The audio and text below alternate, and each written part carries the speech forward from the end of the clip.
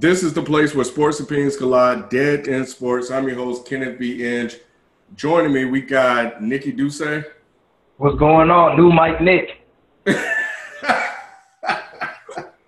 been listening to y'all been telling me I sound like trash, so shit. I might record a mixtape after this, too. All right, we got Shelton J. What's going on, man? How you doing? Chilling. BZ430. What up, though? And FIFO 24/7, as I mentioned earlier, will be on the way in a few minutes. So yeah, I didn't mention, but I want to say now that this episode will be focusing on the NFL draft. For those of you that were with us Thursday, Friday? It was Thursday night. Thursday. Yeah. Friday. Okay. Yeah. So Thursday we recapped the first round live of the NFL draft. So obviously there were 6 more rounds after that, and we're here to discuss some of those picks, the draft overall, and then we'll get into the Last Dance episodes 3 and 4 recap. So all right, let's go ahead and get started. All right, so NFL draft recap. I was going to ask y'all, as far as the first round or even just in general for each franchise, was there a team that kind of just stood out to you as far as their picks? Yes. I think the Dallas Cowboys' first-round pick was incredible. CeeDee Lamb is going to be a monster, and to pair him with Amari Cooper is going to be incredible for me. I think that he was one of my favorite players coming into the draft.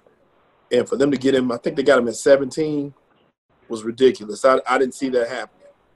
Also, the Cardinals with Simmons, they got a steal too. So you got 2 monsters in the first round, one on offense, one on defense. And I think those guys are going to be some stars down the stretch. What about the rest of their selections for those teams? Or did you pay attention to that? I did. Let me look back at Dallas for a second.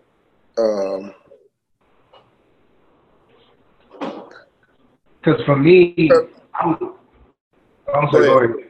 going to say for me, I would say that, like, I really did like Arizona's draft in total because, like you mentioned, they got Simmons, which I really wanted the Giants to get, but they went offensive tackle, which I can't really argue against. But if you look at what else they did as far as they went offensive line in the 3rd round, because remember they gave up their 2nd-round pick for Hopkins. Right. That's another addition to the team. And then they also they went defensive tackle, linebacker. They really went defensive heavy, and then they ended the draft on a running back. I could replace maybe David Johnson, but I really like their draft, and I like the talent they surrounded Kyler Murray. I do too. Benjamin, actually, his 7th-round draft pick was one of my favorite running backs in college. Rather, I watched him at Arizona State a couple games, and he was a beast in college. I guess his numbers don't line up, but as far as his playing ability, that guy could push the rock in college. He was a really good running back in college. As far as Dallas, I like the 2nd-round pick too because they got Diggs in the 2nd round, the corner from Alabama, Stephon Diggs' brother, and he was a solid corner. He played a little safety too. So yeah, you were talking about him that night. Yeah. So I think that Dallas had a hell of a draft. So did Miami. I like what Miami did too. With just about all their picks, and they had a ton of picks. Plus, they got Matt Breida. Matt Breida may have a breakout year this year. He was pushing that rock in San Francisco. He had a lot of other backs to share the ball with. I think he ended up with like 600 yards. But to pick him up for a 5th-round pick, they won. Do you think that was talent or scheme? What's that, for Matt Breida? For Breida, yeah, and when he was with the Niners. A little bit of both. I like what he did, and I think with Ballard still there, that's a nice little thunder and lightning type punch type thing because he was quick before he got hurt. So I think Breida gonna be all right. Yeah, I just wonder if he'll be able to replicate what he did in Miami,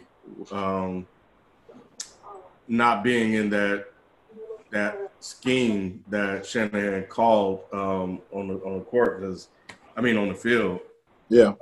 Because, we've seen Kenyon Drake there, and we've seen Ballage, who I think his longest run last year was like 8 yards out of 70-some carries or more, which is not good. But, we'll see. He has the talent, but, I think you have to line that up with what the coach is going to call. So. Right. And we'll see. Hopefully, with like I said, with both of them there, and they shored up the offensive line a little bit. Hopefully, that'll help out. Plus the scheme, and I hope that they scheme for him and make some things happen with him. You just need balance for short yardage, but hopefully, Breida with his speed can make some things happen. I don't think Drake had enough time in this system with the new coaching staff to say whether they could have used him correctly or not, and maybe they would have taken something from the playbook from San Francisco for Breida and incorporate it into the offense. So we'll see what happens. What about you, Ken? What did you thought? Remind me the question one more time. I'm gonna put some. As far as like a team that stood out to you, as far as their overall draft, or even just a round that you really like. I gotta go with Tampa Bay, man. They're all in on Brady. And it was really interesting to watch Arians and all of them make all of these moves to win a Super Bowl in the next 2 years. To get a tackle, to move up to get a tackle actually. So I thought what they did was really interesting overall. If I had to think of another team. I had one, but I can't remember what it was. But I'll pass it to B. You can come back to me. To be really honest, I wasn't following the draft closely like that. At the time of the draft, I was in the middle of recording Dead End Gaming. You can check that out wherever you get your podcast. And also follow us on Twitch, Dead End Gaming ATL. But only thing I really was plugged in, of course, was who Detroit Lions was getting. I had like a ticker. I had a ticker alert on my phone where every time the Lions had a draft, I would see who they drafted, who they got at their respective picks. And you had to get what's it, Jeff Okada from Okuda. Yeah. He was clearly the maybe the best player in a position that we needed, of course, because Sly is gone. So we had to kind of fill that position. Sly was our shutdown corner.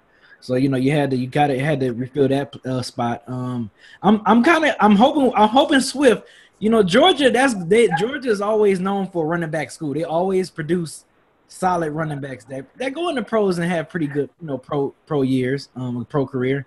So I'm glad we got DeAndre Swift because I think he was coming off an injury. Either he was injured this past year or the year before. He had a season-ending injury, I believe, but he was their horse. And I think if he can come in Detroit and be that guy for us, man, that would be dope as hell. I'm glad picks 75 and 121, rounds 3 and 4.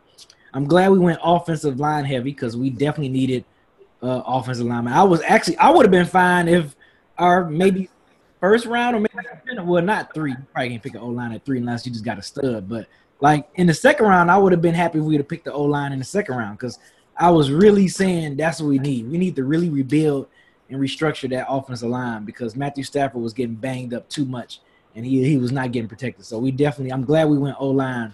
And of course, the quiet ones, we got my man Jason Huntley. I remember seeing him a few times in New Mexico State. So he might be a good flex back to have. And then we went defensive tackle with our last picks for Utah. John Pacini or whatever his name, John something. And then Jason Cornell from Ohio State. And we picked somebody else. Yeah, we went Ohio State heavy in this draft because even one of the offensive linemen that we picked up, I think he was a guard. He's from Ohio State. So yeah, man, we went heavy with Ohio State. I don't know much about Wisconsin. Cortez Simphus from Wisconsin. I don't really know much about him. I saw we drafted him. He's a wide receiver, but they gave him a B+ in the draft grade. And they gave our 6th-round pick, John Penicini, they gave him an A-. So, yeah, I hope some of these guys pan out to produce for the Lions, man. Especially those offensive linemen, man. The offensive linemen and Swift. That's what I'm looking at because we've been itching for like a really solid running game, man. So for the last since our Megatron years, we have been itching for a back. So I feel like hopefully Swift can kind of be that difference maker for us as far as the running game. He won't. Hey, it's wishful thinking, Ken. Wishful thinking. I know, but they've drafted what people have thought were good running backs before and just failed to do anything with them. Now, I don't know if any of the ones in the past were as talented as Swift is. So we'll see. Johnson was good though, right? Who? Yeah, he just can't stay healthy. Oh, yeah, he had a good rookie year, right? Yeah, he can't stay healthy. Then he disappeared the next year. Yeah. FIFA, what are your thoughts on Miami's draft? Man, I think Miami did exactly what they were supposed to do. They got Tua, they got an offensive tackle, they got a couple weapons, and they got defense. Like I was saying during the draft special, Miami's just one of those teams that need as many bodies with talent as possible. And I think that they did that, especially I think at the end of the first, they moved down a couple of times as well and got additional draft picks. So I'm not going to be as detailed as B and tell you all of these players that they drafted by name and all of that. But I just think overall they did what they were supposed to do. I really like the Bengals draft, and also the Giants, of course. I'm a huge fan of those, but the Giants went heavy on defense and offensive line, which I'm cool with, especially when you got to think about the young guy out of Daniel Jones, and we got Saquon Field, and our defense needs secondary help, so that's what we got a lot of that. And then the Bengals, they got a lot of good linebacker depth. And we got a couple of steals, I believe, especially the wide receiver from Clemson, how he fell into the second round. I was surprised by that, which leads me to my next question as far as with the teams that we maybe overdrafted a player or maybe made just a weird pick. Was there any other team for y'all that y'all was like questioning, like, why the hell did you draft this player? Because I know for me it was definitely the Eagles. Hold up, Nick, because you wasn't happy during draft day about that old lineman now. And Simmons, but at the same time, we need help on the offensive line. I'm never that displeased when a team drafts an offensive lineman, especially if they're really highly rated. Just for the fact that you always need depth at that position, just like you do on the defensive line, just like you do at a linebacker. So I didn't want him at that slot, but at the same time, with the way the rest of the draft went, it made sense because I think Gettleman wants to really compete this upcoming season and not really just continue to build on for the next couple of years. Hey, Nick, how you feel about them getting you feel like they didn't mess up that first pick, that number 1 overall pick? Oh, the Bengals? Nah. That was a no-brainer. And, like, looking at everybody's responses to that pick, everybody was like, that. They don't even grade it because it was just like a no-brainer. Like, they didn't even give him really an A or anything because it was just like he's the best quarterback prospect in the draft, at least for right now.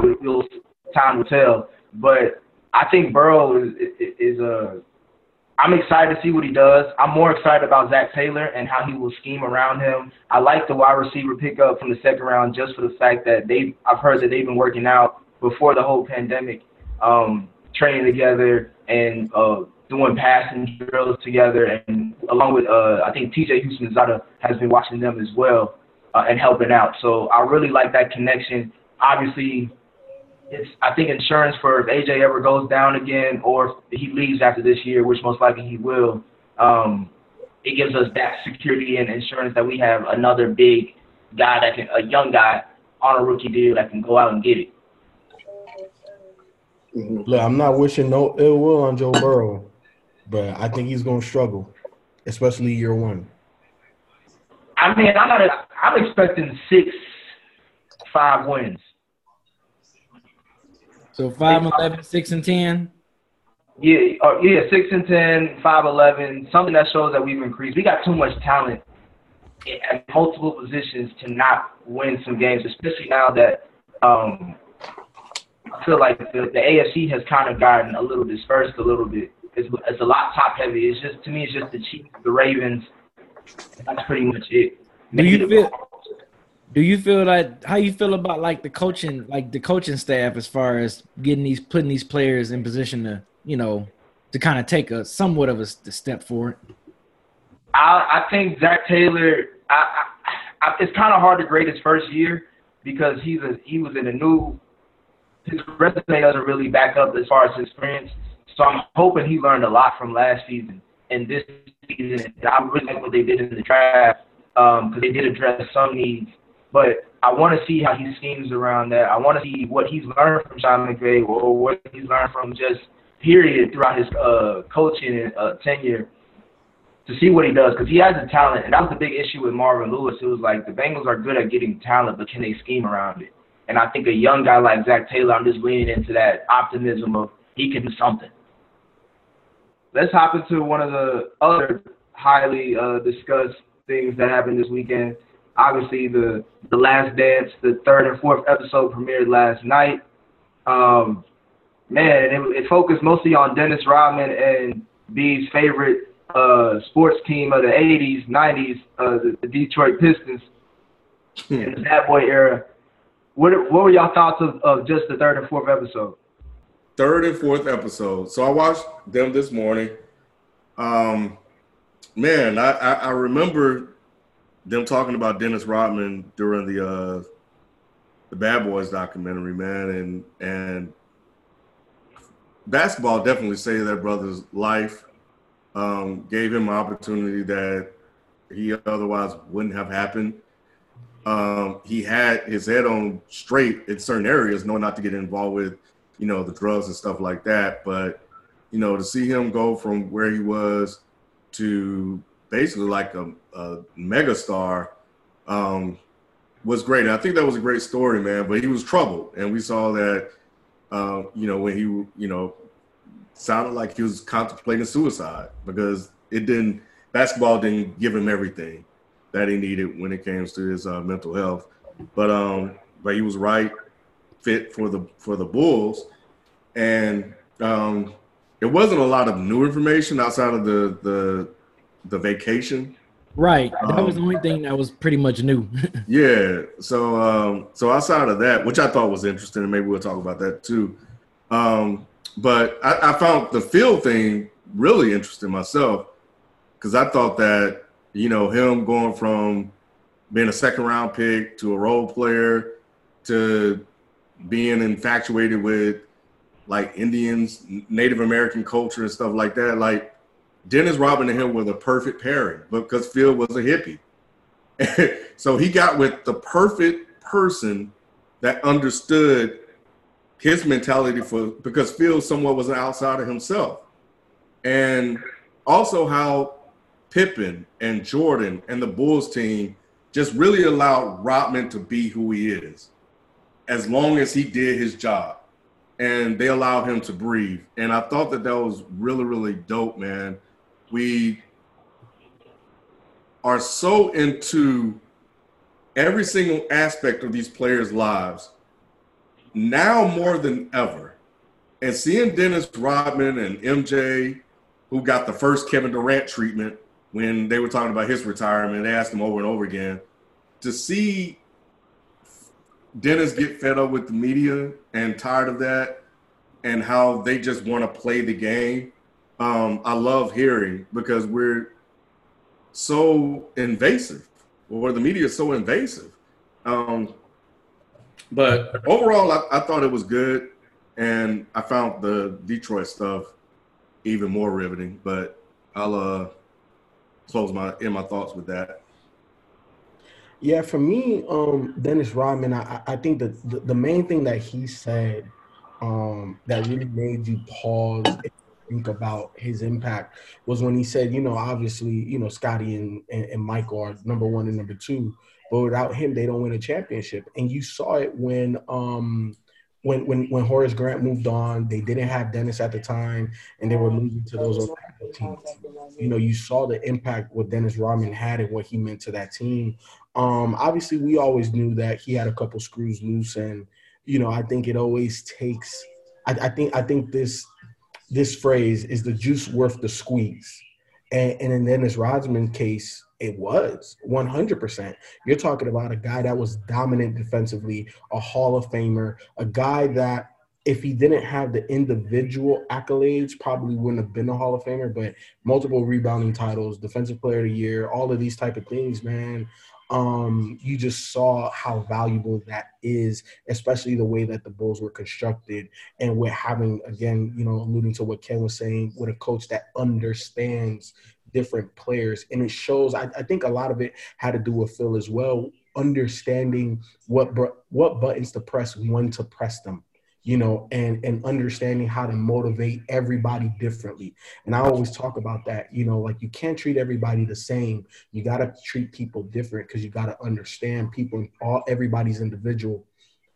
So I think also the Detroit thing, and obviously we're going to let V go into that, but how instrumental that was in making Michael Jordan who he was, right? Like, because obviously he had all the talent in the world. He had all of the drive and work ethic in the world, but you know, the fact that he felt he needed to dish punishment as well. That's all because of Detroit. And he became a bigger, stronger version of himself, more calculated, more emotionally controlled, not just him, but the entire team because of that. So without Detroit, there would be no Chicago. And that's, again, why I always say that young players need 3 to 5 years. In the playoffs, you need to get your ass whooped. And that's the prime example. If Detroit didn't whoop Chicago's ass like that, they wouldn't be who they were. And all young teams need to experience what defeat tastes like so that way you can overcome that. And then the championship and all of the accolades, they taste so much better. But, man, amazing documentary. I will say before Shelton or B go, I did like that they showed that Dennis Rodman's rebounding and defense wasn't an accident. Nah. Like, he studied that aspect of the when game. When he was breaking down how he read the ball where it comes off the rim and stuff, I'm like, yo, that shit, it just makes sense why he was such a rebounding. He was so great at what he did in rebounding the ball, man, because that shit was, man, he was like, yeah, I know if I come here and it comes this way, then I know, like, I was like, damn, shit. I never thought rebounding can sound so technical until Dennis Rodman broke that shit down, man. That shit was crazy. I remember one of my coaches talking to him about that, and he was saying the same thing as a science. And it was not just how the ball bounced when you shoot it. It's who was shooting the ball, where the ball was going to bounce to. So that's so in-depth. You know what I'm saying? That's some next-level type studying right there. And not only did he study, he was relentless. So you put those two together, and you get a monster. And that's exactly what Dennis was. He was a monster. And who else would, like, ask for, like, their friends to just come to a shoot-around just to shoot and them just get rebounds? And so he can understand the mathematics, or not even just mathematically, schematically, how balls bounce.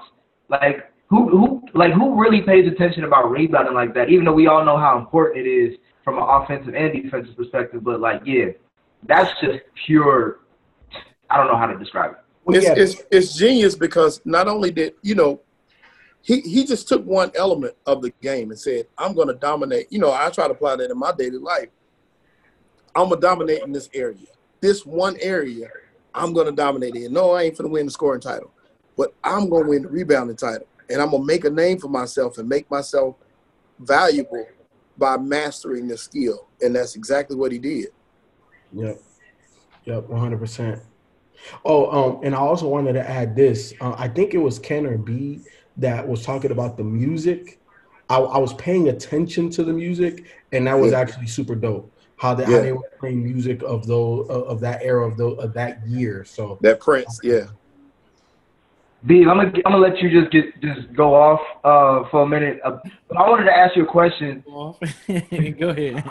I want to ask you a question about Dennis Rodman, since it's very interesting that he helped get the Pistons their titles and the Bulls their second three-peat. What were your thoughts of Dennis in between that trade, or when he moved to the team that you probably hated the most? You saw like Dennis when he was at the Spurs and all that stuff. Like when he left the Pistons and he ended up with the Bulls. He went to the Spurs. Yeah, he went to the Spurs. But then but I'm talking about when he ended up on the Bulls. How did you feel about him then? Or did you see the writing on the wall then? Like, oh, he's gonna help them win the title. I mean, I wasn't feeling no type of way because I mean, at that point we knew NBA players was gonna, at that point was gonna start moving around or like as once he left us, I wasn't like, oh, please don't go to Chicago, please don't go to Chicago. It wasn't nothing like that, but it was just like, well, he went to San Antonio, it didn't work. He ended up with the Bulls. I mean, I didn't see that three-peat, but I was just like, he gonna definitely help them out. He's gonna definitely help the Bulls out a lot because they were lacking in rebounding when they got him. Especially with Horace Grant going to the Orlando Magic. So, yeah, I mean, I wasn't feeling me personally, I wouldn't feel no type of way that he went to Chicago out of all teams. Now, I probably would have if it was in the middle of like, if it was right after they lost, when we got swept by the Bulls in '91 and he went to Chicago, like that way, it would have been different. I probably would have felt some type of way, but I mean, it was years later. We were in our rebuild. We had Grant Hill and we had a few horrible years during them '90s with them teal jerseys. So I mean, I didn't feel no type of way with Rodman going to the Bulls, man. I really didn't. I didn't feel no type of way. It didn't bother me. What did you think about as far as that? The fourth episode mostly discusses the Bad Boy Pistons era, and especially the scenes between Isaiah and Mike. As far as from an interview standpoint, what were your thoughts on that? Oh, I thought that shit was dope. I mean, of course, because this is something that I witnessed, I lived through. Like I saw this shit firsthand. I mean, watching the games and shit live with my dad firsthand and all that shit. Like that's what I mean. Not like actually in the locker room. But yeah, man. I mean, I thought it was dope. Of course, and I've said this on Dead End Sports plenty of times, even when we used to record on video. Like it's funny how like everybody is pinning Isaiah, is this horrible person, or Detroit Pistons as this horrible team. When the Boston Celtics did the exact same thing. Actually, they left the court before the game was over. They left. Bird, McHale, like McHale kind of Isaiah grabbed McHale and then McHale told him, don't just go there and win it, and he dapped him up. But Boston left because they knew it was the passing of the torch. Just like what FIFO said about Jordan had to get through us to be great. We had to get through Boston. Like when I was watching the Pistons, I knew when we played Boston, I'm like, fuck, we gotta deal with that big three. And I knew once we got past Boston, we was the kings of the East at that point. Like Boston knew it. That's why they walked off the court. Now the funny thing that people don't fail to mention too, and my dad brought this to my attention too, when we was talking about it like some years ago, whatever, that and he still got that paper. My dad still got that paper. But when Chicago Bulls had us down 3-0 in '91, Mike, Phil, Scotty, all of them started talking about how like Detroit Pistons was just bad for the NBA, bad for, just bad for basketball and all that stuff. So and I mean, I know as a city Detroit, we felt some type of way about that. Like, how you going, like, y'all motherfuckers ain't even won no championship yet. Like, we are back-to-back champions. Who the nerve of y'all motherfuckers gonna talk to us talking about how are we for the NBA? So, yeah, that walk-off was kind of, like, justified, like, where, not in the grand scheme of things, because I forgot about the way Chicago Bulls was talking shit to us when they had us up 3-0. And, so that walk-off was I think if Michael Jordan and Phil wasn't saying what they said to us about that, we probably would have dapped them up or probably would have still walked off the court anyway. But, yeah, I just want to put that in perspective. Like, that's like some backstory of why they walked off the court against after we got swept by the Bulls. But yeah, man, and people talking about Isaiah still bitter. Jordan clearly said, "I still hate him." Like, so if you saying the Bulls and Isaiah and them some bitches because we still hate Michael Jordan, Jordan said the same thing. So where's that same energy? All I want is the same energy. Like if them gotta have all that. Give me that same energy against Bird when Bird and Celtics and them walked off on the court, you know what I'm saying, before the game was over, and give me that same energy that's saying Zeke is bitter. Jordan, give me that same energy towards Jordan. Say Jordan is bitter too. I just want an opportunity. If Zeke a bitch, call Jordan a bitch, call Bird and them a bitch too, as far as I'm concerned. That's all I want. Hey, you're right, man, and I owe you an apology for that because I was on that same train. when Jordan is bitter like that, I'm like, he's a competitor, and that's how he's supposed to be. But you're right. I looked at Zeke and them like some old bitches. I really did. Yeah. So you're right. You're right. It's like, yeah, if you want to call Zeke bitter, call Jordan bitter. Jordan was a punk ass for snitching and not having Isaiah on the dream team. Like, if you want to call, like, just give me the same energy. It wasn't just MJ though. I know it wasn't, but he was a part of it though. I mean, they all were though. I know. But I'm just saying. But like, if you're calling Zeke bitter, why not? I just want the same energy for everybody else. Give me the same energy for everybody else. You think it would have been different if Zeke hadn't froze Jordan out that year? Would everything be different right now? Did he really? I think that's still room. I mean, nothing was really factual about him freezing them out in the All-Star game.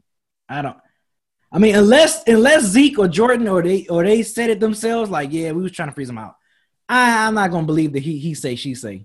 I need some factual for that.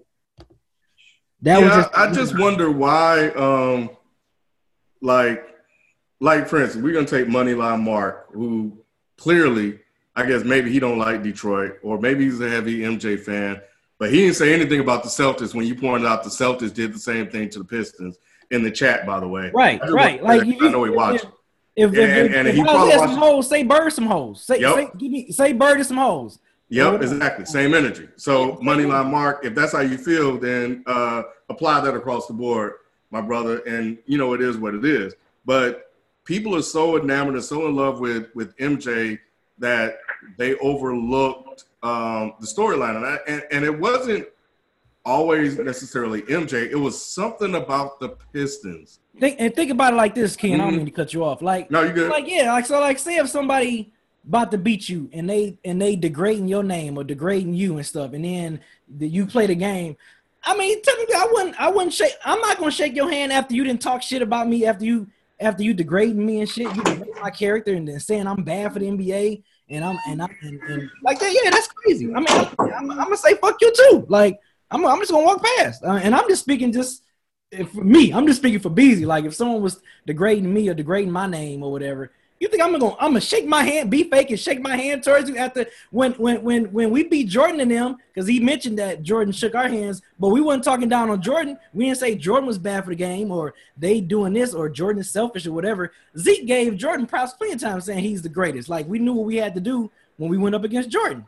So yeah, man, kill all that noise. Kill all that. I ain't about to sit here and laugh and shake, not laugh, but like dap you up after you talking shit game before y'all about to sweep us. You know what I'm saying? Like, if you wouldn't have said nothing to me, and I'm speaking for me personally, if you wouldn't have said nothing about that, I would have dapped you up. Yo, good shit. You whipped our ass. You know, good luck on your first NBA Finals. Bet. Cool. But you talking shit to me and degrading my name? Fuck that. I ain't letting you. I ain't gonna let that fly.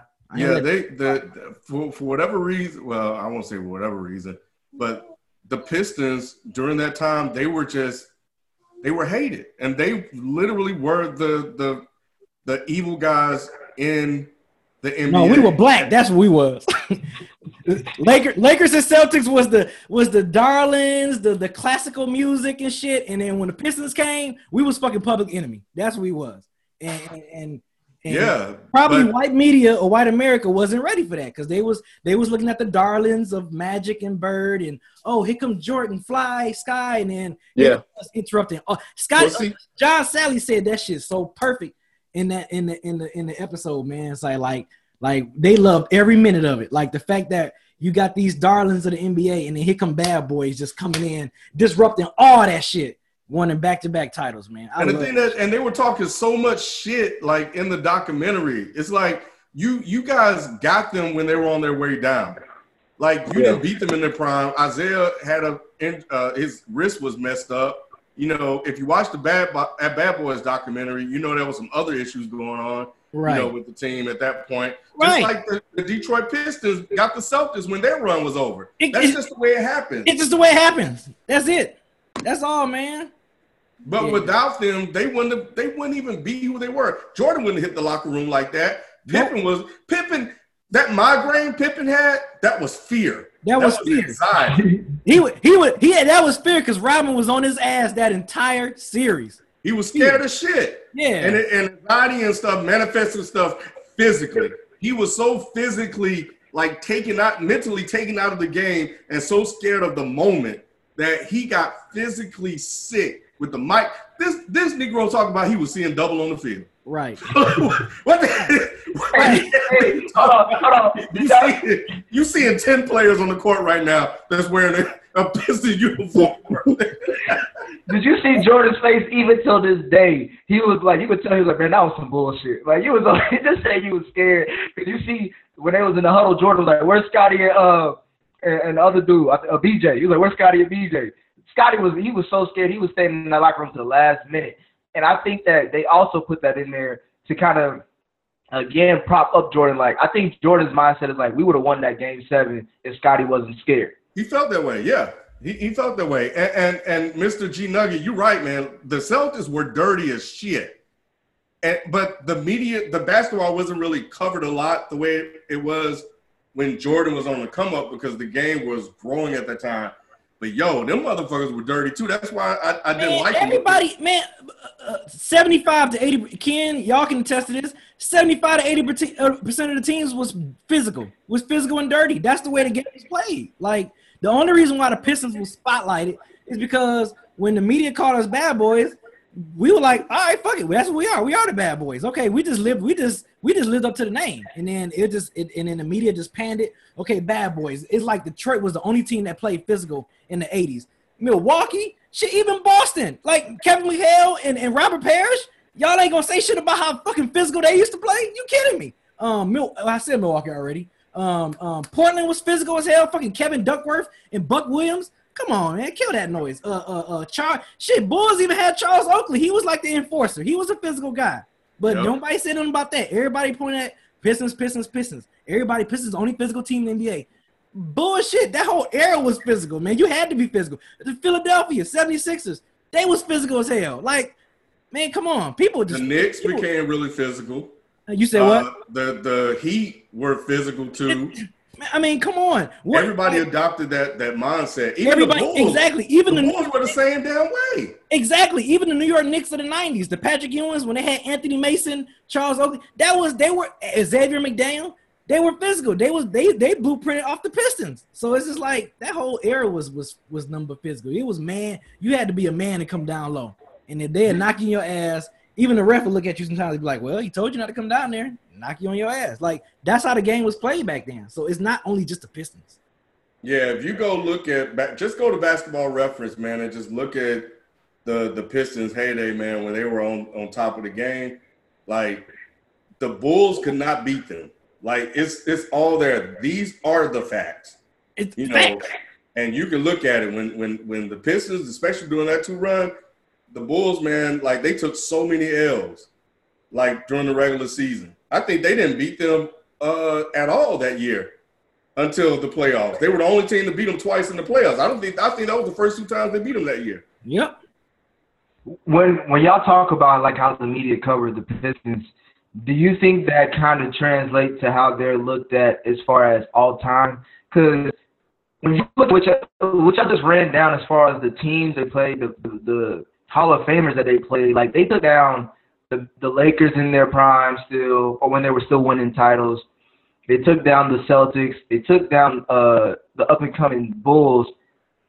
Like those are like all great resume builders for any team to be worthy of a top 5, top 8 all time. But I don't hear the bad boys get talked about like that. Maybe Isaiah as a point guard for his individual position, but as a collective, no one ever say, man, Bad Boys Pistons, they were probably about top 8 all-time team. They're normally, from what list I've seen, when they list like top 10 NBA teams of all time, the Pistons is normally like that 9 or 10. They normally ranked in the top 10. They always rank there. But yeah, I mean, people always overlook them because they're not looked at as the media sweethearts. They're not pretty. They're not flashy enough. All you had Zeke and you had Goons, pretty much. It was Zeke and Goons. And their run wasn't that long. When you look at Boston, the Lakers, Chicago, like their runs were longer than the Pistons' runs. So I think that's kind of what holds them back. If the Pistons you mean like run by like championships or just being in the finals? Being in the finals? Oh, okay. So like if the Pistons went to like, let's say in 7 years they went to 5 finals, that's different. Then you got to elevate that team. Even if they would have still only won 2, you would elevate that team. But what was their run? B was like 3 years or 2 years? They went to 3 straight finals. Yeah, 3 straight finals, won 2 of them, and they went to the East Finals. Because they lost to the Lakers finals in '91. Yeah, they lost the Lakers in '88. Mm-hmm. Damn, which was crazy. That could have been our championship if that phantom call on Beerland Beer wouldn't have happened. Mm-hmm. And then we swept them in '89 and took care of Portland in '90. And yeah, and then we got swept in the Eastern Conference Finals in '91. So yeah, I mean that's a lot of that's a run. That's definitely a run. Yes, that's what I'm saying. Is like for me, when the Lakers were dominating the Celtics, it was just those 2 teams, really, in my opinion. But for the Pistons to be like how B said, or like how they described in the documentary, so disruptive for all this shit. Like, most NBA darlings did not like them and always didn't even want to go to Detroit. Like, you want to just skip that on the map. They always do. For them to be that dominant or to be that fearful without stars outside Isaiah, even though you could give credit to Joe Dumars as well. Like, to me, that says a lot. But like Isaiah said, though, when they listed the top in '96, when they listed the top 50 greatest players in the NBA, Isaiah looking around and like, yeah, you see Magic with Worthy, you see Jordan and Scotty, you see all these other great players with their teammates. Where are my teammates? Like, he pretty much showing like, look, I'm great without Hall of Famer top 50 greatest players, and I still won back-to-back championships. So holla at me. Like, he popping my collar that shit. Like, yo, holla at me. Like, for real. I love that shit. Isaiah Thomas I feel like he's disrespected. I feel like he's not given the proper credit and respect that he's due. They talk about Magic, they talk about Bird, they talk about Jordan. They don't talk about Isaiah Thomas. Nope. And it needs to stop and it needs to change. This man beat all of them in their prime. Exactly. And he doesn't get credit for them. That Detroit team don't get credit for Chuck Daly, like one of the great coaches, like right. None of them do, and it's insulting, and and I don't know why. I don't know. It's not like Isaiah isn't in the spotlight. He's on a nightly basketball program. He comes on First Take regularly, but he's not afraid to fight back. And he will correct you, and he will also make sure you get your facts right if you watch him on these programs when you try to paint a certain narrative, like he did on First Take today. Exactly. When Max tried to paint a picture about him. But Isaiah, man, like, I don't think people really know, man. Like, people really need to do their research and see how bad this dude was. Like, he is the truth, and he needs some respect. Yeah, speaking of, I'm going to go back a little bit in the documentary. You're talking about respect. Does Doug Collins get the respect that he deserves as a coach of Michael Jordan? Because that is a very good question, and I didn't realize the impact that he had. At least I didn't know at the time the impact that he had on Jordan's professional career. And I didn't even know they were that tight. But seeing them detail that out and the things that Doug Collins did when he took over pointed that out to me because I had no idea. So I think he does need to get more respect. He just couldn't get them, like over the hump. Like he's their Mark Jackson, basically. Mm. Look, and I always have this theory, man. Like there's different types of coaches, and you have to have that type of coach at whatever part of the process you're in. And what Doug Collins was for the Bulls was extrapolating maximum potential from Michael Jordan. Oh, this is what you do good. I'm going to put you in position to maximize what you do well. But as a team, as a championship level coach, that just wasn't what he was. He was the individual developmental type of coach. Okay, this is what you do. We're going to put you in positions to be great, to do this, to do that, to do this, to do that. And then we also saw kind of how Jerry Krause, and look, we got to give a lot of props to Jerry Krause too, because he was at the time. Even though, the personal stuff, I think is what got in the way of the business stuff. In terms of business, he was one of the best GMs at the time. And he pre-identified Tex Winter went and got Phil Jackson, added him to the roster, and was grooming him and let Doug Collins do his thing until the point where it was like, okay, we need to make this change, you know. But I knew just growing up in Chicago, obviously I was everybody I talked to about the documentary, I was like, look, I always knew about Jordan and the Bulls and all of that because I was born and raised in Chicago. But I was born in 84, and I didn't really start understanding basketball until 90 when he started winning. So everything prior, I had to go back as I got older. So I knew that Doug Collins and MJ was tight, but obviously I didn't know to the level that the documentary showed, you know. But it makes sense, you know, it makes sense that they were close because I think that was the first NBA coach that took elevated Jordan, helped elevate him. You know what I'm saying? Ran plays for him. They didn't take the ball out of his hand like Dean Smith did and stuff like that. Like, hey, here you go. We're going to eat. We're going to live and die through you. You know what I'm saying? So I think that any young player, especially when a guy as maniacal as Michael Jordan and you just unleash him, that's what Doug Collins did. He just unleashed MJ. We'll be back after this quick break. When you talk about Jerry Krause and how he put this team together, the way he treated Doug Collins, where he put Phil Jackson there to learn from the guy that he wanted Doug to learn from as far as that triangle offense. I forgot the guy's name. Ex-winner. Yeah. Do you feel like that was kind of snakish, even though it worked out, obviously, because it became the blueprint for multiple franchises' title runs, but it felt like he kind of he snaked his way into the position. Nah, it's snakish if you hire him without Doug Collins knowing and say, okay, this guy's going to be on your bench starting Monday. Phil Jackson interviewed. Doug Collins liked him enough to add him to the roster. You know what I'm saying? Because here's the thing. When you're talking head coach and GM, we have to have a working relationship. And if I'm the GM and I tell you, hey, look, there's this assistant coach that I think will do really well. He does X, Y, Z, this, that, and the third. As a head coach, you got to listen to me.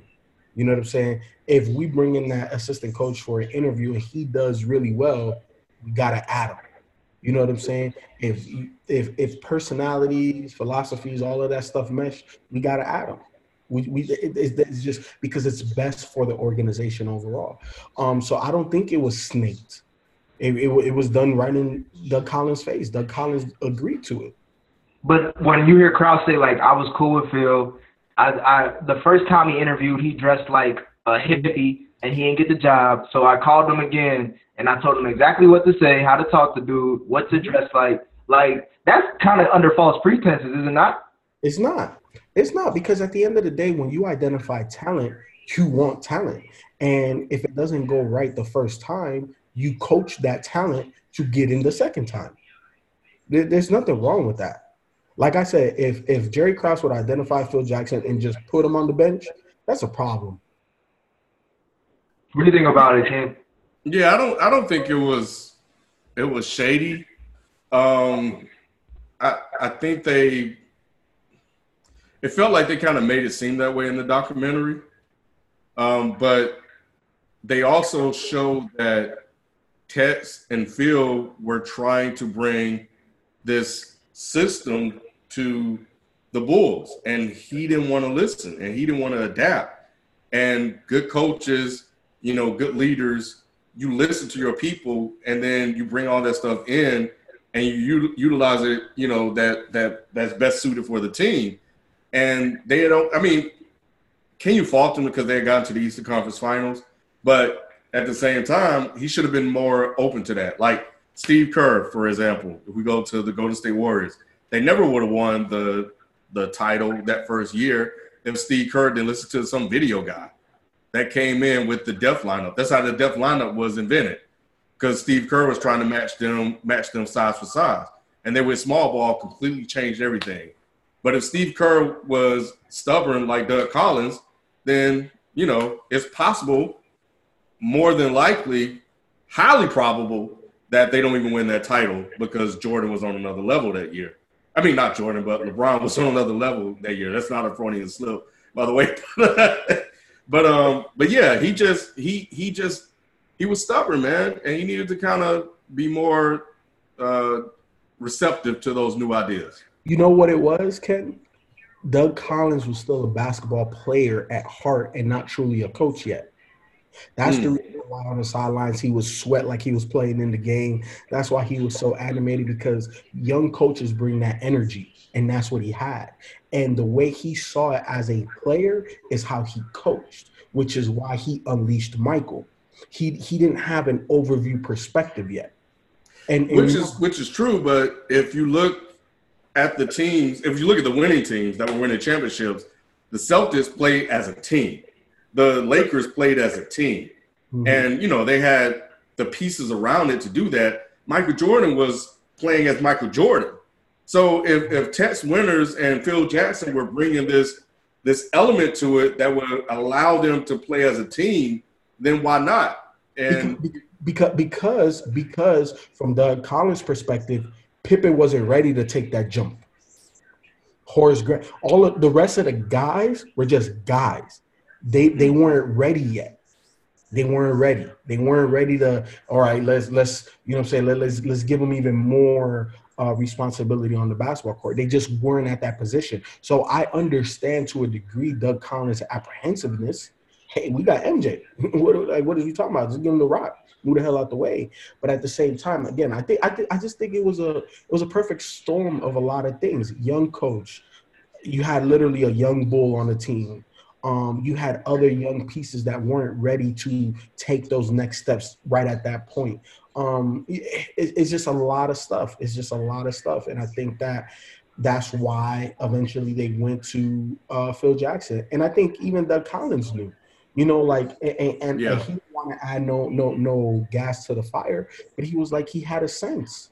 And the reason why he had a sense is because Phil Jackson and Tex Winter was talking about the entire team. And yeah, you can get to the next to the last dance, but if you don't get to the last dance, what are we playing for? And MJ didn't fight for him either, did he? Huh? I said MJ didn't fight for Doug Collins either, did he? Well, they didn't. We don't know that. We don't know if he had a separate conversation. He just said he was pissed about it. That was it. But I mean, and he also said he wasn't a fan of Phil at first. He was like, "Look, we go from a coach that puts the ball in my hand to a coach that wants to take the ball out of my hand. How you think MJ gonna feel?" Think about how that one move changed everything. Well, everything. Basketball. Yeah, it's incredible, all because of this triangle offense, but it created the point forward, which, like, if like LeBron is a talent, but when I saw the creation of the point forward and that was obviously Magic, but you got the point forward, you got Magic was my teammates, huh? But Magic was a point guard. There's a difference. True. Yeah, that's true. Because but I don't know, I just think like that moment when Michael Jordan decided to trust the teammates, that John Paxson game, I remember that shit. Because I remember when he was passing balls, like, he's not going to keep hitting these shots. Because I didn't see any of his teammates really hit shots consistently like that, because it was always fucking Jordan. So I was like, at some point, he's going to start missing again. And he just never missed. And Jordan became such a different player when he started trusting his teammates. And what that also did was it just changed the mentality of the league as well, because now all of a sudden it became about making my teammates better and trusting my teammates when you saw the hero ball thing wasn't working. And a lot of players that came after him started to adopt that mindset as well. Yeah, I was going to ask y'all, as far as, like, I think that was probably the best breakdown of the triangle I've ever seen, especially for, like, it felt like it was just like a minute-long explanation of what it is, how does it look like, and how to execute it. Did that make y'all rethink about the triangle as far as, like, how come it hasn't been well executed nowadays? Because I know Phil tried to bring that to the Knicks. That didn't work. Is it superstar dependent? Like, you need a Jordan, you need a Kobe, a Shaq? No, because the triangle was designed so that way you don't have to have superstars. First and foremost, the reason why it doesn't work now is because the game is more fast-paced and you take a lot quicker shots without ball movement. Look at the NBA now, right? Look at the scoring, right? I don't know if you guys are paying attention to a lot of the scores. they were winning 84-70. Teams now score that in 3 quarters because they get up way more attempts. The pace of the game is so much faster that you can't just come down, walk the ball up, set up your offense, That's just not how basketball is played now. It's just at a way faster pace. Now, there are teams that still utilize aspects of the triangle. Golden State still utilizes aspects of the triangle, but nobody's ever from like modern era now, they're not going to run it full time because it makes sense to the skill set of what these basketball players are bringing to the court. Mm-hmm. I mean, it took them a year to get it. They said it took them a year to even understand how to fully utilize themselves. Mm-hmm. And I also think it's a complicated offense from everything that I've heard the players say, that it's tough for them to pick up and execute. So you have to have high IQ players also to help run it. Yeah, I'm just getting blown away by this documentary. I really like everything they discuss. Again, Tifo, you mentioned the last time we talked about it, how they go back and forth timeline-wise to explain how this affected this or how we got this mentality in the beginning. It's just been a brilliant documentary. And it's made me think about, obviously, I'm live tweeting when I'm watching it. A lot of people are saying, like, this is why he's the GOAT. This is why you should dead that LeBron James conversation as the GOAT. Do y'all agree with that, or is this more about, like, we already know this information and it doesn't really affect how I think now? Nah, I definitely think it's affecting how people think now. And there's a couple of things that I need to correct too. I'm gonna say it after my soliloquy, but I think what we're able to truly see, and what separates Jordan from any player to ever play the game, I think the next closest person is Russell Westbrook, is the mentality and the ferocity in which you attack each moment in the game. You know what I'm saying? And watching him, you know what I'm saying? I was a kid when I watched MJ play.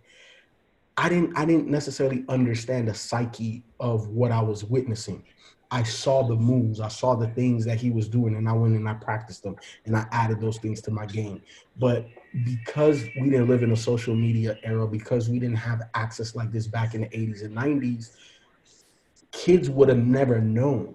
You know what I'm saying? It was funny because I was talking to my brother, and, you know, we played a lot of basketball growing up.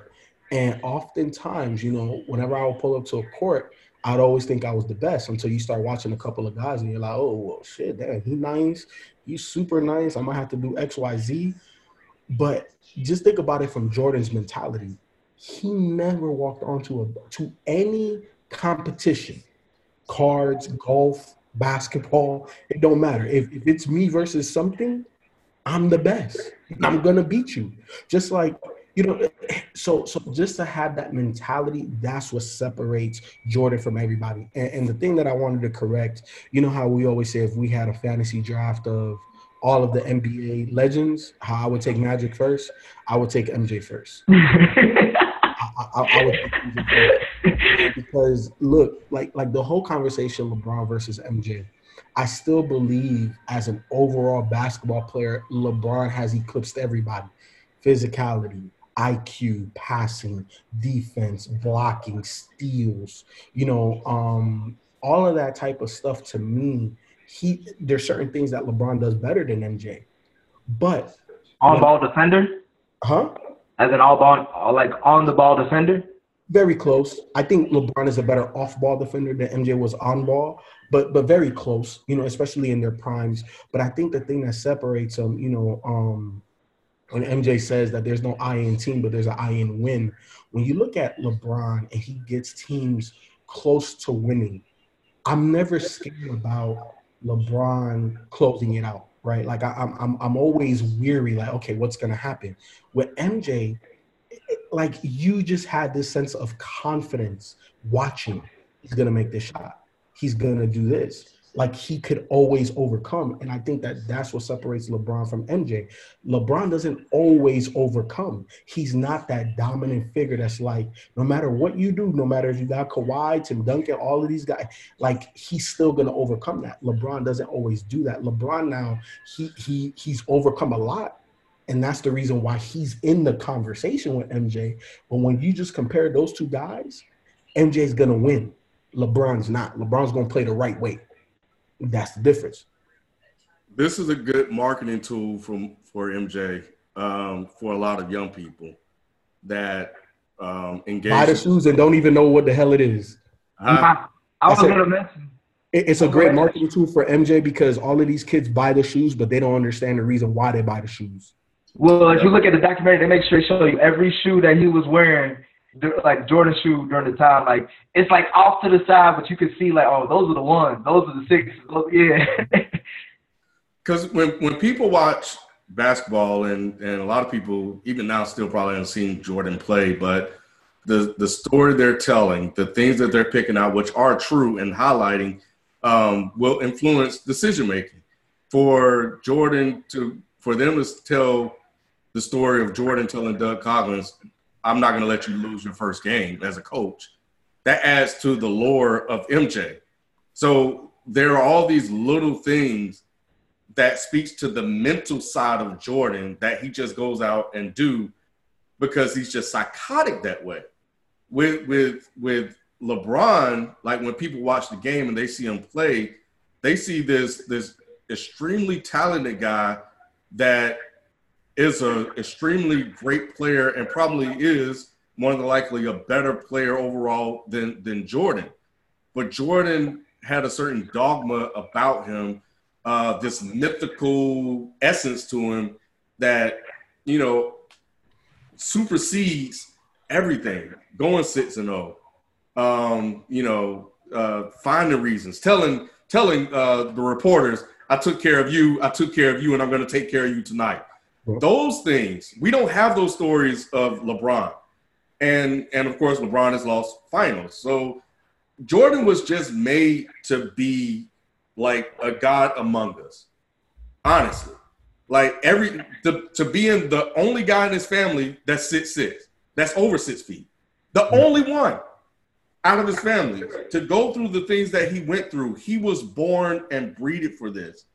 And there's no other way to put it. And that's what this is doing for me. I watched it. I'm just and lived through it. And sometimes that's what – and then it's not LeBron that I think about. You know who else I'm thinking about? I look at certain mannerisms that Jordan do. I think about Kobe. I think about that too. And as good as Kobe was, he still is not as psychotic as Jordan was. Nope. I look at KD. KD could have been the closest thing to him, but he doesn't have this as well. There's just something about this guy and his will to win that you just cannot create. It's upstairs, Ken. Upstairs is what separates MJ from every other person. Yep. And we're not gonna see that. Like, you don't think we'll ever see that again from a player? Not to that I level. asked myself that question because would Jordan have lost a 3-1 lead to the Golden State Warriors? No. Nope. With Westbrook, absolutely not. He would have found a way to win that game. Mm-hmm. That's the difference between MJ and Kevin Durant and LeBron and all these other players. He ain't gonna lose, pretty much. He will find not a 3-1 lead, and Kobe lost a 3-1 lead. MJ wouldn't have lost that. MJ wouldn't have quit on his team in that game 7 to prove a point like Kobe did. Yeah, I just think that you keep on saying with the mythology or whatever. I just think that it's more just facts, like, and it's a confidence, but it's a fact because like when he went up to Doug Collins and said, "Bruh, they were down in the fourth quarter," I think and then Doug said he scored the last 10, but before he did that, he's looking at his coach and saying, "Bruh, I got you. Don't even worry about it." He gave him a cup of water and said, "Chill the fuck out." Like he went and executed. Like who like I don't know. A guy, like y'all said, like that talented, that can do that and just say things and they just happen. That game where I'm sure they're going to get to it, when he was playing against the Portland Trailblazers and he's just shooting all these threes and people saying he can't really shoot threes like that. And it's just like anything you say he can't do, he's going to do it. Or he'll even tell you himself before you said he can't do it. I know I'm going a little bit ahead in the documentary. So, over here at Dead End Sports, man, we have a plug. The source will be named unnamed.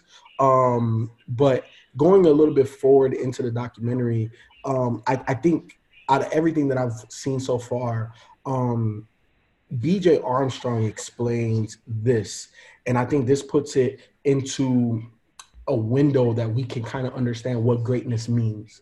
And BJ said once MJ figured out how to play a game within the game, the basketball game was already too easy. He was playing at an elevated level, meaning that Jordan was finding ways on how to impact tempo, how to control everything that's happening in the game. It wasn't just scoring anymore. It's kind of like Neo reading the Matrix, right? Yeah. That with great players now. LeBron has that. There's times that LeBron controls the entire game. But you know what the difference is? Is that when even though you're controlling the entire game, everything's going and you feel everything that's happening, there's still going to come, or sometimes there's going to come a point in time you still may be down for. You know what I'm saying? With a minute and a half to go, what do you do? And in that, every player that we see, they fold under that pressure. Or if they don't fold in that pressure, they're not great enough to get you to that point. Kyrie, right? We know, to me, one of the clutchest players I've ever seen play the game. But he can't get you to that point of that clutch moment. He can execute in the clutch moment, but he can't get you to that moment. LeBron can get you to that moment, oftentimes doesn't make the individual play to overcome everything that happened in the game. He's going to try to play the right way. KD, not always that clutch. When the chips are stacked against him, he falters. You know what I'm saying? Name me another player. Clyde isn't that guy. Charles Barkley wasn't that guy. There has not been another player outside of MJ to be able to overcome that. There just hasn't. To overcome what? I'm sorry, FIFO. I was just saying, like, I was saying how, we've been lucky over here at Data Sports to see a little bit more than what ESPN has been able to put out in the last 2 weeks. Mm-hmm. But when BJ Armstrong talked about MJ just playing at a different level and being able to play games within the game, and just kind of, I said it was like Neo watching the Matrix. Yeah. And there's other players that we've seen since MJ play at that level. We've seen LeBron control every aspect of the game. But the difference is that players that are clutch enough to make that last shot, like Kyrie or Dame, aren't always good enough to get you to that clutch moment, right? Like controlling the entire game to get you to that moment and then overcome that, right? Like somebody's always devoid of something. Like LeBron can get you to that point and he's going to make the right basketball play, but he doesn't take it upon himself to ensure we're not going to lose. Yeah. The only person that's been able to do that is MJ. To get you to that point and then say, hey, everybody move the hell out of the way, just give me the ball, and we're not going to lose. I think Kobe kind of picked up on that a little bit too, maybe? Close, but it still wasn't at MJ's level. Mm-hmm. I put it to you like this. Kobe had the fearlessness that MJ had, but he didn't have the same type of clutch ability that MJ had. And I want to say, didn't Phil Jackson kind of talked about that in his book? I never read his book yet or anything, but I thought Phil Jackson touched on that before about comparing them two, the difference between coaching, Kobe and MJ or whatever. Yeah, I read that book and I can't remember. There was an excerpt in there. I forgot what his exact words were. But it was something like, yeah, MJ's better, pretty much. Yeah. Well, the stats bear that out too. But MJ never had a Shaq. Shit. But yeah, man, like that's why, as a person that grew up watching it and not liking it, by the way, I always want to make sure I put that in mind because he beat all my favorite players on teams. But when I see guys that could come close, when I see like Kevin Durant, for instance, that can score at will, from anywhere on the court.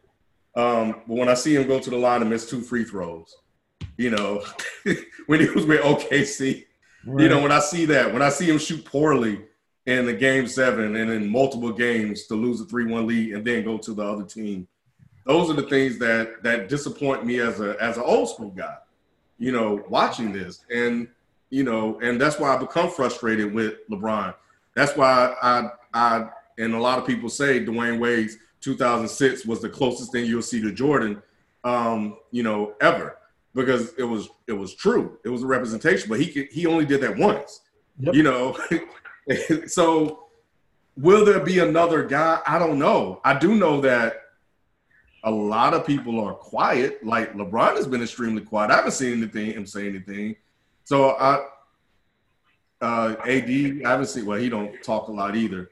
But I'm wondering, as the NBA is in a recess right now and they're watching this, who is going to come out of this even more motivated than before? Because it has to be LeBron, because he's the only guy in the conversation with Mike, and he knows that. But is the conversation though? Really? Yes. Yeah. He's the only player that you can even put in the same plateau as Michael Jordan. I think that's great within itself, Nick. Like, even though opponents like me is going to push back and probably say no, or you have guys on J4s that looks beyond just the 6-0 record. But there has been no other player in history to ever challenge MJ for that title. People don't really take that into consideration the way that I do, but that alone is an incredible accomplishment. Hold on. We're talking about Kobe existed. That's what I'm asking, because I think, I don't know if me and B agreed on this point, but B, you could correct me. But I've always talked about, why do people overstep over Kobe and just say it's just MJ and LeBron? Couple reasons. I'll answer them right now. Kobe said, without MJ, there would be no me. All of the other greatest players in NBA history have all had a unique game. Kobe was the first not to. He was a carbon copy of MJ. Am I lying? Nope. Mostly MJ, but he stole a lot of other people's moves too. Who? Like, he trained with Hakeem. No, that's not the same. But when he got older and he said, "I need to go on the post," that's what he did. But everything that Kobe did outside of young Kobe's crossover, which was AI, right? Like, everything outside of that was MJ. He said, okay, this is what it means to be the greatest. I'm gonna be that. I'm gonna be exactly that. He wasn't a unique player, right? In terms of play style. His play style was MJ 2.0, which, people could hold that against him or not against him. It is what it is. He's the only NBA superstar to not have his own unique game. Number two, he wasn't always the man on his team. Michael Jordan, from the moment he stepped on the Chicago Bulls basketball court, he was the man. LeBron, from the moment he stepped on the NBA basketball court, he was the man. Kobe wasn't. What about Magic? Magic was the man. When he first got to the league, he was the man on the Lakers. Yeah. Over Kareem. Bruh, look, if it wasn't for Magic, they wouldn't have won that championship. Rookie year, played all 5 positions because Kareem was out with injury. He was the man. And he just after coming out from winning the NCAA championship the year before. And then you just throw him into the wolves and he wins the championship playing all 5 positions. He was the man. Those two things to me hold Kobe back. When I look at Anthony Davis, there's another guy that has all that talent but don't have the mentality. And I remember when, they were trying to push and market Anthony Davis as the next guy. It was funny because when I think Isaiah was talking about MJ and I think Magic, they were talking about how it was clear to them that MJ was the guy they wanted to win, but they wanted to make sure that he didn't win so they would be overshadowed or something along those lines. That's just an aside. To get back to what FIFA was saying, it's not just the game that he stole from Mike. It was the way he walked. It was the way he talked. It was the way he stuck his tongue out. It was the way he celebrated. It was every single thing that he stole. And growing up, when Kobe came on the scene as a young fan of the NBA and watching that and watching him not be original, I held that against him, and I know some other people around me held that against him as well. It wasn't a knock on his talent or what he was able to do, but we were like, oh, man, you just out here trying to be like MJ. It was just like, it was hard to respect for me. Really? I understand exactly what y'all saying, and I get it. It's just, I don't know. I guess I care about more results than like the method to the madness. But I do understand. I like what Kobe said about Jordan, though. They keep showing this clip. I think when he was on the Knuckleheads podcast, when it was his first time facing off against Jordan, and Kobe was like, they were like, "Oh, you going against Jordan?" He was like, "All right, cool. Like, I want to see what Jordan is about. Like, y'all keep hailing him as like the Black Jesus and stuff. Like, I've been a fan watching him my whole life. I want to see what the smoke is about. So, I think that's dope as a competitor. To like, I do too. But the results, Nick, were not all his until Shaq left, and that goes into one of other Nick FIFO's points. It was Shaq. So, but it wasn't just Shaq though. If you look at Shaq numbers in those finals, I mean, granted, in the 2000 finals when Shaq fouled out in game 1, I think it was game 1 or game 2, when Kobe was, doing this, like telling him to calm down because Kobe kind of took over, after Shaq fouled out. But if you look at Shaq's numbers, that was clearly Shaq. I mean, the team ran through Shaq. Exactly. Kobe was Pippen, bro. It was an inside-out game. It wasn't an outside. It wasn't an outside-in game. Yeah. Shaq was clearly putting that team on his shoulders, man. Like during that three-peat, the three-peat Lakers. And that's why, I mean, it's documented. He said it. Everybody said it. It's reported everywhere. That's why, he wanted to leave, because people like me and everybody alike, while we'll give Kobe credit for coming through, we all knew that it was all Shaq. Everybody said man got the 3 final MVPs for a reason. Yeah. Kobe was a fan favorite, but he wasn't a man the way back then, the way he eventually became. Which is why Kobe wanted Shaq to work just as hard as him, so they could have won like about 8, 9 of them. You know what I'm saying? Like we knew Shaq was that was Shaq's team. Man. Shaq was a scary figure down that block, man, that paint. Yeah, I guess I wanted to touch on one more thing to kind of wrap it up, but like Ken, I think you mentioned earlier as far as like MJ was getting for his last year that KD type of treatment as far as where you're going. Are you retiring? Are you going to lead the Bulls? What's the case? I'm watching his composure throughout all those questions, and he's just the same type of guy, mellow. He said, I'm going to give you the same answer that I'm giving you guys this whole season, even probably beforehand in the summer. Have we ever seen a superstar? Like nowadays, we saw Dennis Rodman blow up at the media during the same time too, with similar questions as far as his future and his role on the team. Have we ever seen another guy at that level, superstar level, have that same composure? You got to think. This got to come into play though, Nick. Like media today, I mean, media back then is nowhere near what it is today. I think it would have been interesting to see how Jordan would have handled social media.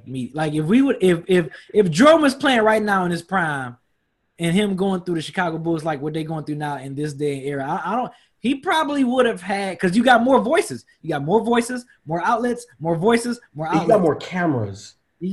It's not just the voices. Yeah. That's what I'm saying. Just media in general. You got so much. The stuff that MJ was doing when there were no cameras. Right. Like when he went to Atlantic City and all of this type of stuff and all of this. The stuff that he got scrutinized later would have got scrutinized instantly. Yeah. Oh, it's 2 a.m. Why MJ at the casino? On social media. And his agent would have been hitting him up right there, like 5 minutes into him walking into that casino. Yes. He didn't have to deal with that. Yeah. That's why it was easier to keep your composure back then, when you didn't have all the different types of medias just on you. So that happened in the dark would stay in the dark for the most part. Yeah. Or at least the details wouldn't come out. Yeah. Yeah. Now I mean, and even with that shit now, with the media we have now, even some of the details are starting to come out 30 years later. You know what I'm saying? So just imagine if that shit was amplified back then. Yep. The way them fools was wilding out back then. I put it to you like this. Just think about it. We live in an age now where players find out that they get traded or cut on social media. Before their agent could get to them, before the team could talk to them, they find out on social media, on their Twitter. Yep. I would say, I mean, the only person I can think of is LeBron. I mean, you know, he's a master at media and controlling the narrative and not giving people more ammo to write more stories. You know, KD obviously exploded. We've seen, you know, at times, but before this new version of KD, I thought he was really good at it as well. But Oklahoma protected them a lot from themselves. So the media in that city controlled a lot of assets that was going on at the time. But I will say, what about D Wade? I think I've seen D Wade handle himself very well in the media. Yeah. But he's never been a guy that had a lot of cameras like in his face until like the Heatles moment. Maybe a little bit after 2006 when they won, but that was it. But I'll say that well, I'll save this thought for, I don't know, I'll say it now, and I'll revisit it.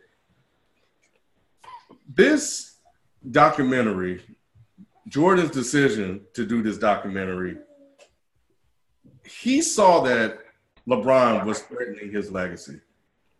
This release is him pulling that back and getting more control of being the GOAT. Because he was losing it for a minute. Pulling the receipts. He wanted to pull the receipts out. Yep. He wanted to let everybody know. Yep. It's based because think about it like this, right? Yeah. We see LeBron on the tail end of his career. So he only has so much more track left to run. Mm-hmm. So he know that his odds of winning the championship are slim to catch him. So because of that, to drop this now in those receipts, you can change a lot of people's thoughts on this instantly, especially young cats that never seen this guy. It's brilliant. No, 100%. And I think the timing, even with Corona, is even crazier because you got guys like Trae Young that, you know, idolized Kobe and understood that, you know, Kobe took a lot from MJ and this, that, and the third. And, you know, even Trae says, man, after watching this, I got to put MJ first. You know what I'm saying? So he's not going to be the only young star that didn't watch MJ, but obviously knows the history of MJ to watch this and be like, okay, yeah, MJ's the greatest. He's not going to be the only one. And then what that's going to do is that's going to impact other draft classes, other young players. So for the next, I would say 5 to 6 draft classes, they're going to know MJ was the guy. He's dead in the conversation, man. It's brilliant. He's winning again off the court. Off the court. The one person that threatened him was LeBron. Yep. And without even taking a step on the court is about to win this. Because think about this. What would you think, say if the Rona didn't get crazy and we still have NBA playoffs and everything, and say LeBron won the championship this year, what do you think? What would you think people, the media, everybody would be saying then if LeBron wins the championship? He better than MJ. Yeah, they would say he won for 3 different franchises. He was the best player in all those championship runs. He's ran the league for what, damn near 20 years now. Like, they will say he's the GOAT. You saying before or after this documentary? Yeah, right. I'm just saying, like, so say like if LeBron won. Say it again. The documentary never came out of LeBron won? Well, no. So the documentary was scheduled to come out like a little bit after the finals, around the NBA finals, right? Okay. So say LeBron, they won a championship. Lakers won. Bam. LeBron got his 4th ring or whatever as a Western Conference player. And, you know, like, what do you think the narrative would have been from the media if LeBron as this Jordan documentary is coming on? Here's the thing. I think that a lot of what's happening would have still happened, obviously. Mm-hmm. I think the difference is that we would have just shifted the conversation of LeBron is the best to do it as long as he's done it. Nobody was able to do what he's doing at the year he's doing it, right? At the level that he's doing it. Yeah, MJ's the overall GOAT, but shit, how did I just say 36? LeBron's gonna be 36 this year. Who at 35, 36 is doing what LeBron's doing? So I think that if LeBron was to win and then this documentary come out a little later, LeBron would be able to maintain the margin. You know what I'm saying? Of the distance between him and MJ. It wouldn't have widened. Right now, because LeBron is not playing, out of sight, out of mind, you know how the brain works. MJ is winning. It's widening margin. That margin to the point where it's like LeBron can't do nothing about it. Even if he wins the championship now, the damage to LeBron's legacy through this documentary has been done. Yep. The young people that heralded LeBron as the greatest, Kobe as the second greatest, or vice versa, however they want to see it, they're going to overwhelmingly put MJ now there. And it's not There's even dudes Ken age that still think LeBron is the greatest. And we've seen on Twitter all the time that he says that LeBron is the GOAT no matter what. He is not giving that GOAT status to MJ. Yeah, some people are going to be like that. Huh?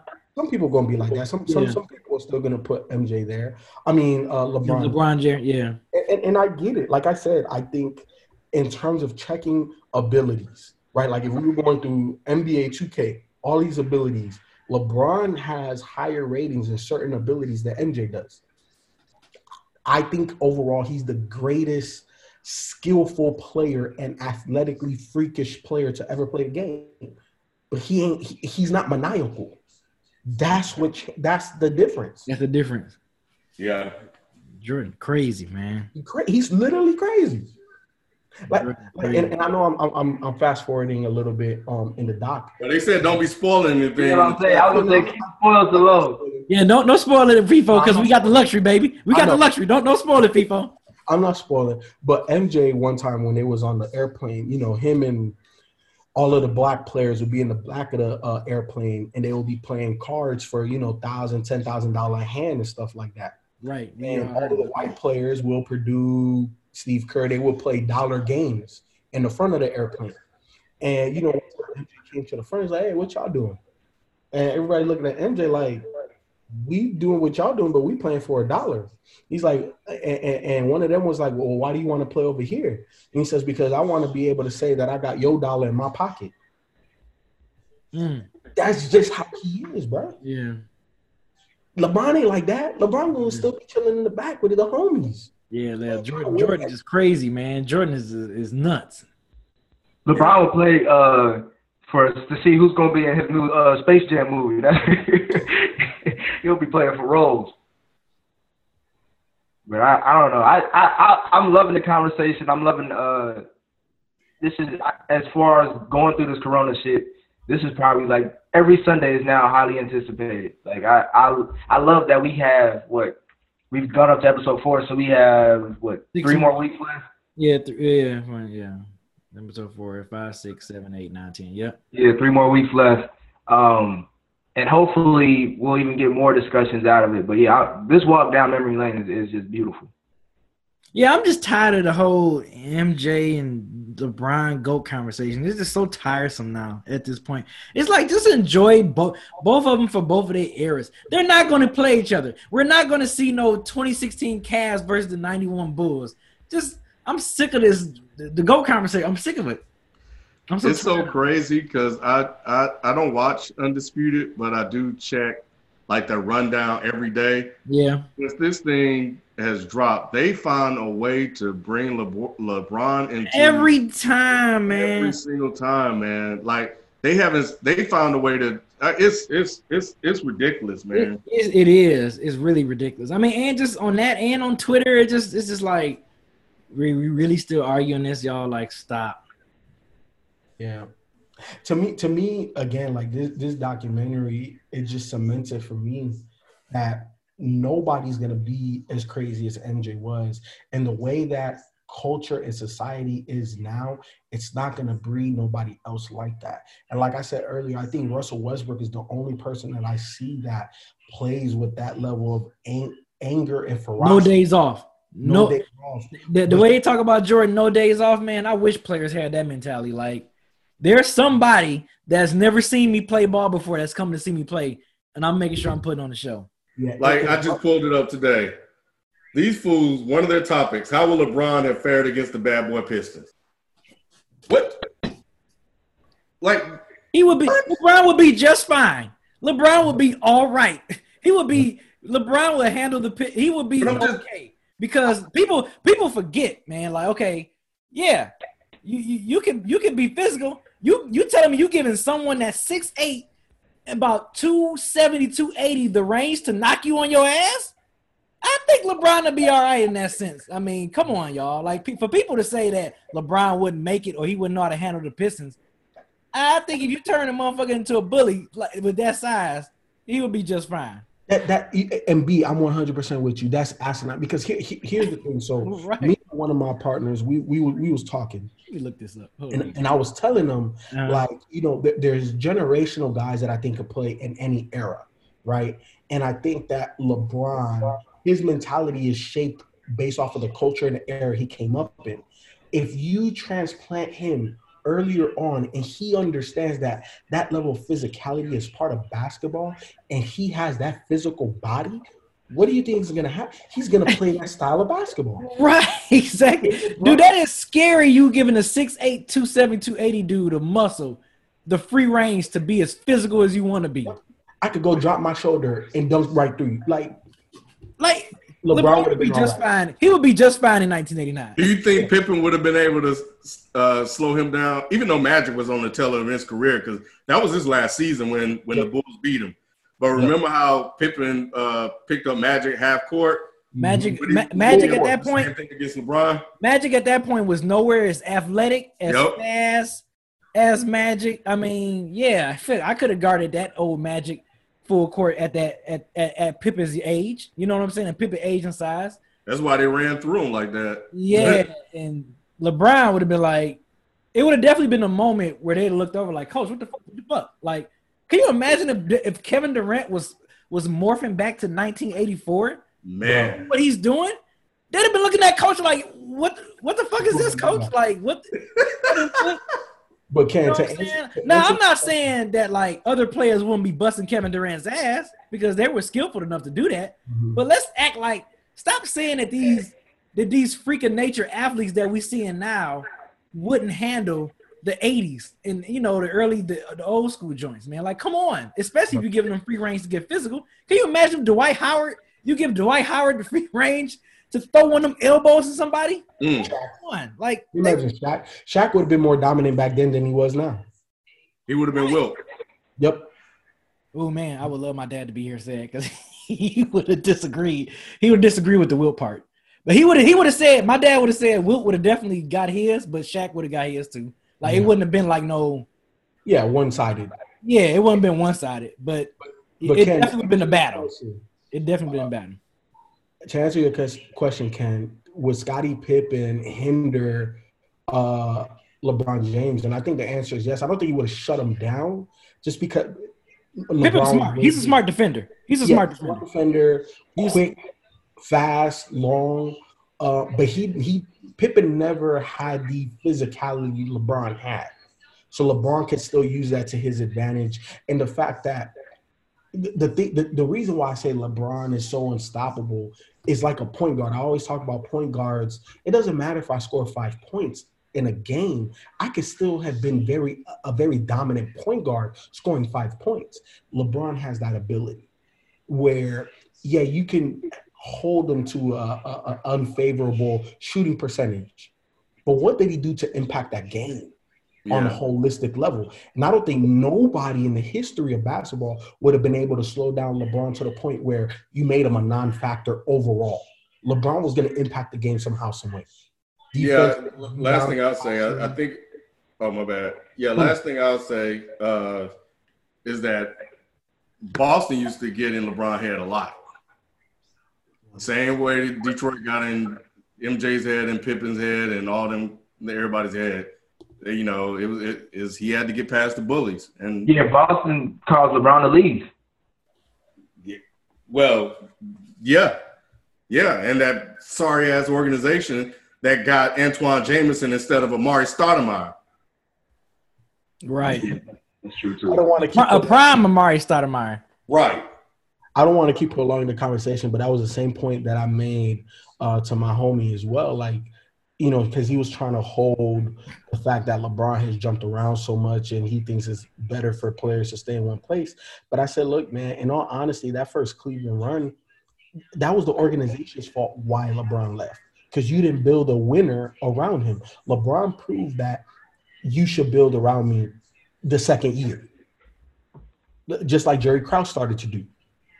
They didn't do that. They didn't do that to the best of their ability. So LeBron had to go elsewhere to learn how to win. See, because think about it. MJ learned how to win through constant progression, constant coaching, constant Failures. You know, LeBron didn't have that. LeBron literally had to jump ship to go to an organization that had championship aspirations, championship knowledge, not only from the guy up top, but D Wade. You know what I'm saying? Like MJ had the luxury of having a GM that was so in tune that said, let me go get him Pippen. Let me go get Horace. Let me go get Tex Winter. Let me go get Phil Jackson. Let me fire this coach and bring it. You know what I'm saying? Like that continual progression is what allowed MJ to grow in one organization where LeBron didn't have that. Yeah, I agree. That's all I got for the topics and stuff. But yeah, I can't wait for the next episodes. Dog, hey, Ken, when they was talking about could LeBron, you know, handle the Pistons, you know who was the heaviest player on that team, the weight-wise? Who? Rick Mahorn. Actually, it was Bill Laimbeer, but the weight was 245 pounds, dude. That was the heaviest. That was the heaviest person on the Pistons that 1988-89 roster. The heaviest. Bill Laimbeer was 6'11" and 245. Rick Mahorn was 6'10" and 240. Hey, Mr. King, 80-50. Magic was not still in his prime. He was still very, very good. So you can finish second in MVP in voting, but not be in your prime. What are you talking about? Magic. Somebody said Magic was still in his prime in 91. He wasn't in his prime. Nah, he wasn't in his prime. He retired the year after. Right. I mean, it was for obvious reasons. I'll say Jordan did too. Jordan retired a lot too. Yeah, nah. But oh well. Anyway, we appreciate you guys showing up, man. We're gonna get out of here. We got some other stuff to do later on this evening, so we'll catch you guys next time. We out. Peace. Peace.